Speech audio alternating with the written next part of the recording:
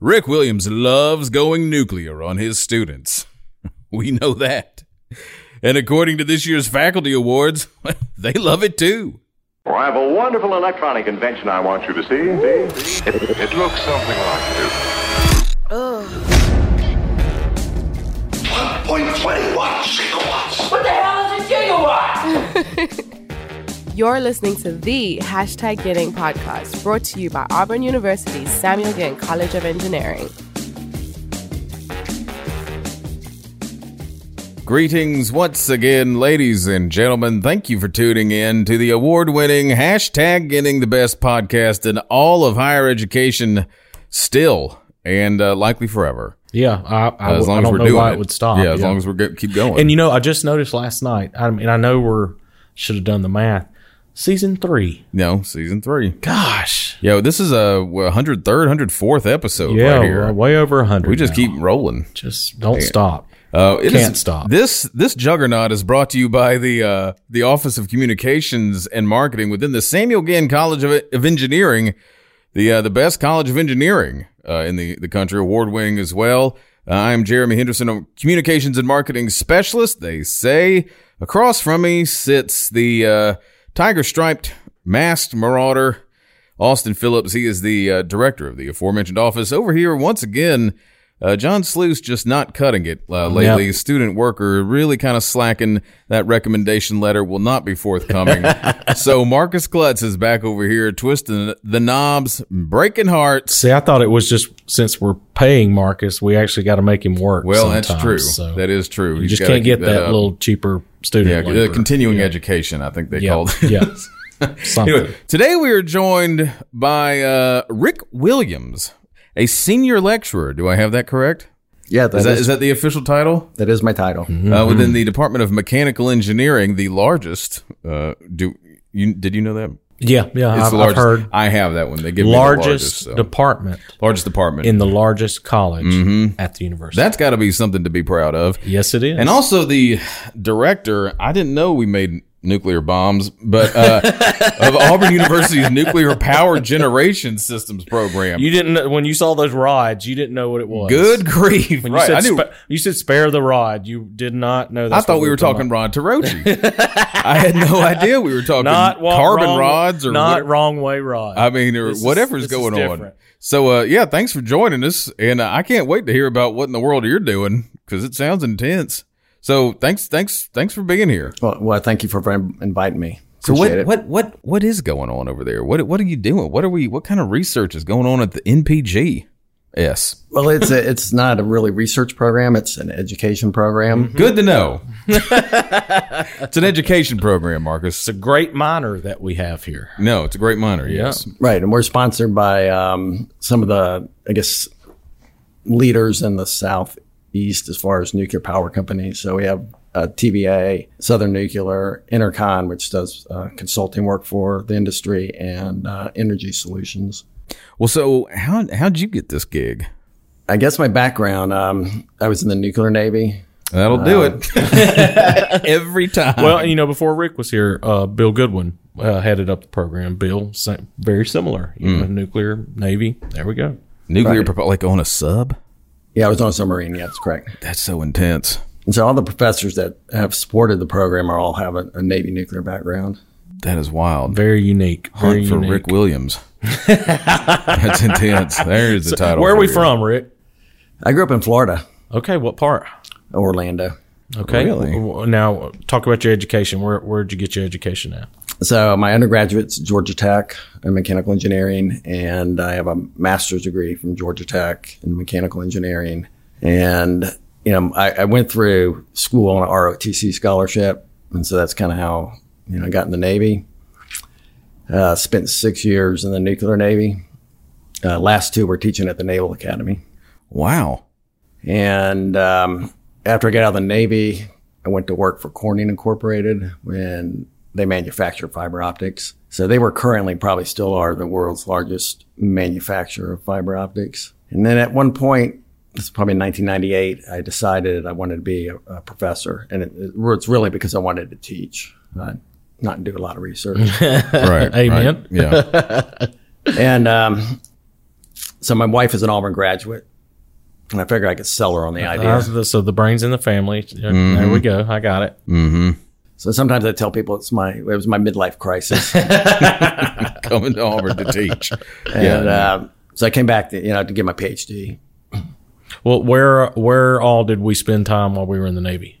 There's a lot of schooling I went through. So nuclear power school at the time was in Orlando. Then I went to upstate New York to learn how to operate a reactor. They have some operating reactors up there. I did have them. Then I went to nuclear weapons school in Virginia. So I was part of this class that trained officers in both nuclear weapons and nuclear propulsion. That's kind of the first time the Navy started doing that. Now, are we talking Atlantic or Pacific? I was on the Atlantic side. Yeah, that's what I was thinking. Probably an Atlantic sub guy. Then submarine school. So, a lot of traveling initially. Submarine schools in Groton, Connecticut. And finally, I was stationed in Charleston, although the submarine I was on was a 2-crew submarine that carries ballistic missiles. Wait, 2 crew? Oh, not 2 people. 2 crew. Oh, God. No, I think we had about 125 people. Good. Right around there. Oh, How large is that sub? It was 425 feet long. Okay. It's cut up into little pieces now. Do you miss it? Yeah, no. At the time, I want to say, I don't necessarily say I enjoyed it. I guess I knew I wasn't going to make a career out of it. But it certainly is one of the, few places that has this really high level of camaraderie that I don't think I appreciated it back then. Yeah, you got to be close with those guys. Literally. No really place to go. How long of a time frame are we on it? So they operate on roughly 100-day cycles. Wow. And the first roughly 30 days, the other crew will have come back from sea. You'll spend like 3 or 4 days turning over the boat. And then the next roughly month, fixing everything they broke. And then you go out for 70 days, and we would stay submerged pretty much for 70 days. Well, what kind of depths are we at? Let's see. I can't remember what I'm allowed to tell you. So Classified. I don't want to get thrown in jail. Yeah, classified. What's it like being on that thing for 70 to 100 days? I mean, we're talking some close quarters. This isn't, your big cruise ship, where that's even close quarters. This is a lot smaller than that. Was there movie night? There was. Back then, VCRs, existed. Mm-hmm. And so we'd all just bring our favorite movies, I guess. So what's the most realistic submarine movie you've seen? Because we got October, we got Hunt for Red October, we got that U-47-1. Yeah, that's right. That's right. I'm sure there's some other ones. What was the one with Denzel Washington? Crimson Tide. Yeah. I mean, no, you can't say that. I was about to say that one's awful. Terrible. That was the worst movie I've ever seen. Actually, I guess I kind of liked that because it was on a I recall it was on a ballistic missile submarine. Maybe it wasn't. But I thought it was fairly realistic. And I remember my wife when we were watching it. I could pretty much repeat everything they were about to say. Oh, cool! It's so standardized. Well, yeah. Did it ever get intense down there? I know we keep talking about it, but this is like when we interview astronauts too. We don't care about what they're doing here. We just want to hear about it in space. So what should we just a little bit more indulge us? So did it ever get? Yeah, any kind of all of a sudden the red alarm is going off, or like a giant squid, or kind of Captain Nemo situation, megalodon. Our job is to go out to hide, and so we would be given geographical areas probably like the size of the state of Alabama, and those would kind of move around during that 70 days, and we would just kind of transition from one to the other. So it wasn't extremely exciting. You stayed busy because basically every 12 hours you were back on watch. So they did this 6-hour rotation, so 6 to midnight. You get off at midnight, then at noon you'd be back on watch to 6. You get off at, let's see, am I doing this right? Can I do the math? Yeah, you get off at 6, then you'd be back on at 6. Now, what years are we talking? It would rotate. Okay. That was back in the Cold War. I was about to say, I wanted to check. I didn't want to date you or anything here, but same time. That was in the mid 80s, I guess, is when I was there. Oh, God. That's the sweet spot. I was about to say the old Iron Curtain. Tell me y'all are watching Rocky IV every night. I guess, I suppose the most interesting thing, and I think we're coming up on the anniversary of this anyway also, is Chernobyl happened while we were out at sea. Oh, yikes. And so we were asked to come up to periscope depth and take air samples, and we were able to detect radiation from that event out in the middle of the Atlantic Ocean. Holy cow. I'm glad you got around to this story, Rick. We were trying to get some. By the way, we detected radiation. Yeah, I was about to say Chernobyl happened. Yeah, have you seen October? That was based on our boat. And I guess another interesting thing is Oliver North, and I don't know if you guys. Oh, yeah. Oh, wow. Iran-Contra. Yeah, Oh, that those whole days. event was unfolding while we were out at sea. And so we would get, it was one-way communication. We would get communication in, but we were not allowed to communicate out because, they can kind of triangulate on that. And we get these stories about this guy, Oliver North. And so for 2 months, we're hearing about Oliver North. We have no idea what he looks like. And so you get back and, this big story's going on. So it was kind of interesting. Yeah, it was everywhere. That was one of my, I was like glued to it. Like on TV, I'm like, I didn't know what was happening, but it seemed cool. I was about to say it was on the night But it news seemed cool, every yeah. single night. Tom Brokaw, Oliver North, take me back. Well, Country Roads. We talked good and bad segue from Chernobyl to the nuclear power program. But just talk about some of the things that we're doing within the program. I know you all are y'all take some trips a lot of times to actually go to these things. So just talk about what's going on around the program. Yeah, and certainly COVID has really impacted right. a lot of what I guess I'll talk about. But in an introductory course, we always take a trip to an operating plant, typically Plant Farley down in Dothan or Vogel over in Augusta, Right. or the TVA plants were Sequoia and Watts Bar, which are both north of Chattanooga. We're in a charter bus. Kids sleep the whole way. I got to keep one eye open to make sure the bus driver stays awake. Oh. It's a long trip. If we go up to Watts Bar, we'll leave at 5 in the morning and get back about 8 or 9 at night. Yikes. So we got that trip. In the senior level course, there's a Nuclear Regulatory Commission training center up in Chattanooga. We'll take an overnight trip and spend the day. They have simulators there, so we'll spend the days, and the kids will operate a couple of different types of reactors. We have this started the fall before COVID, so when it seems so long ago. Yeah, I don't know. I have no idea. It all blends together 2019, now, I yeah. guess. Yeah, so every 18 months a reactor facility refuels, and so they shut it down. They can pull the lid off the reactor. They move fuel around. It's all done underwater because of the radiation. And so we were able to send a group of students, get them trained up with the NRC required training to be in what's called a radiological control area. Plant Farley supported us on that. And anyway, so we sent this group down there, and they got to go inside what's called the containment building and actually see the reactor. So that I think is, to me, one of the best experiences in the program.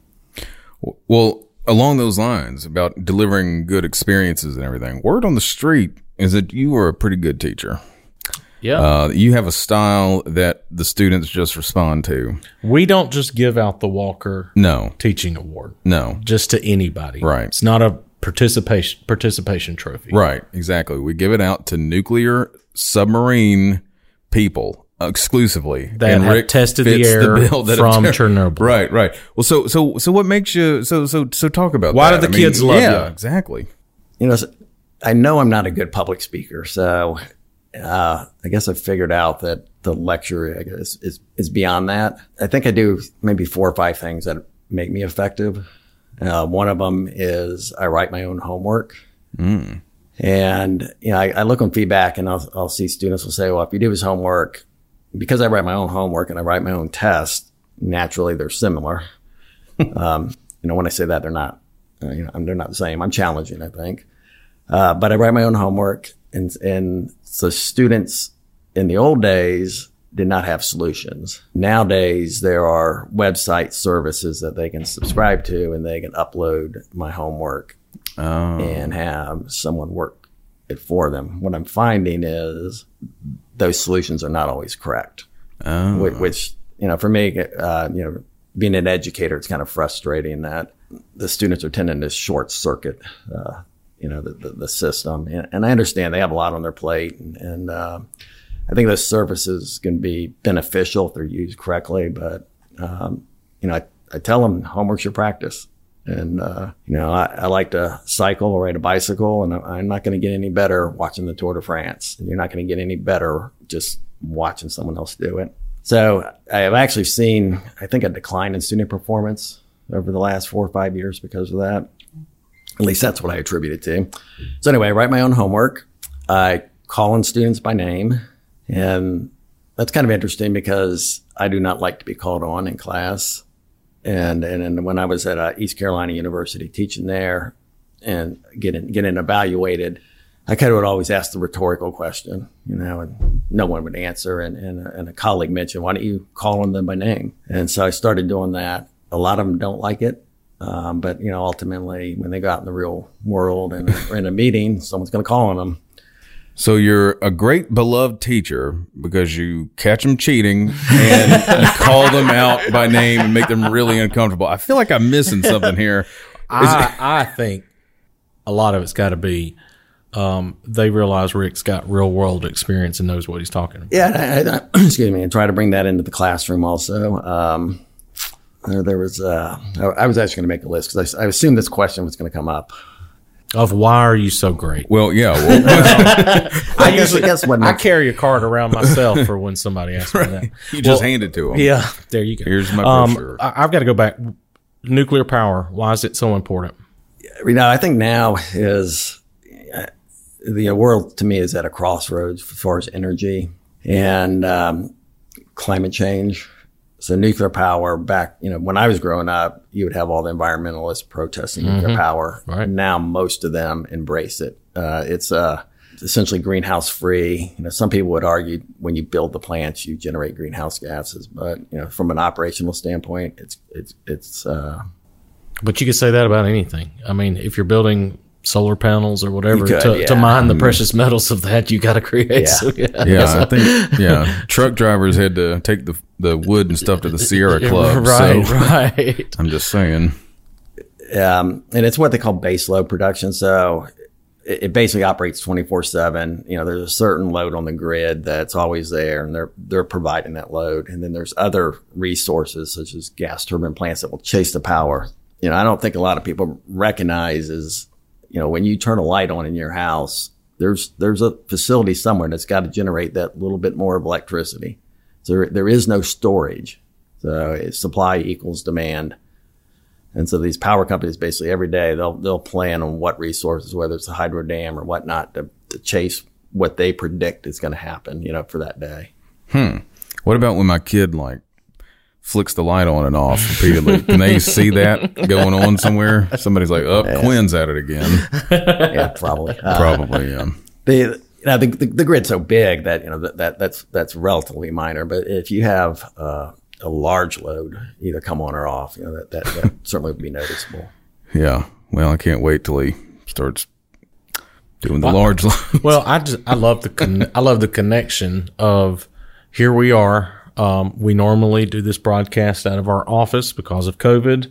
That's changed things up. So we're actually in the conference room that connects with the McCrary Institute for cyber and critical infrastructure security. And a big part of that is protecting our power grids and making sure that our nuclear power plants are secure and are not hackable and people create Chernobyl. But apparently Rick can just go in there anytime he wants. They just invite him on and hook him up to simulators. He's a VIP, man. I swear. Yeah. Boy, you get on the nuclear sub, they give you the keys to the city. Well, so again, going back again to the teaching, we got to run here in a second, but we've covered two of them. Yeah, I figured out one while we were talking here. Good. Listen, I make the students work problems in class, and I'll teach the theory or the equations we're going to do, and then it's okay. Here's the problem. Sometimes I gotta stepping through them. What do we calculate first? I'll call on someone, they'll tell me, and then I'll give them a few minutes, and then I'll start calling on, for that intermediate answer. And so I try to keep them engaged. I have a no cell phones policy, which I'm sure a lot of them. You were the worst. Like I tell you, I wish he would have enacted that before this podcast, because yours has been going ding, ding, ding the whole time. It's Zabala, if you must know. But I tell you, that's I just love. Right. I mean, this is actually what you would want in a great teacher. Somebody who's being hard, someone who's expecting the best and demanding the best from you, as opposed to everybody's friend at Starburst Thursday, Donut or just Tuesday. the person who just has to be difficult and just has to be hard. Busy work Bill. Yeah, right. He's the worst too. So this is awesome to actually hear that. Okay, well, it's because of this kind of tough love. This. Hey, look, what are you here for? You're here to learn. What all are we teaching?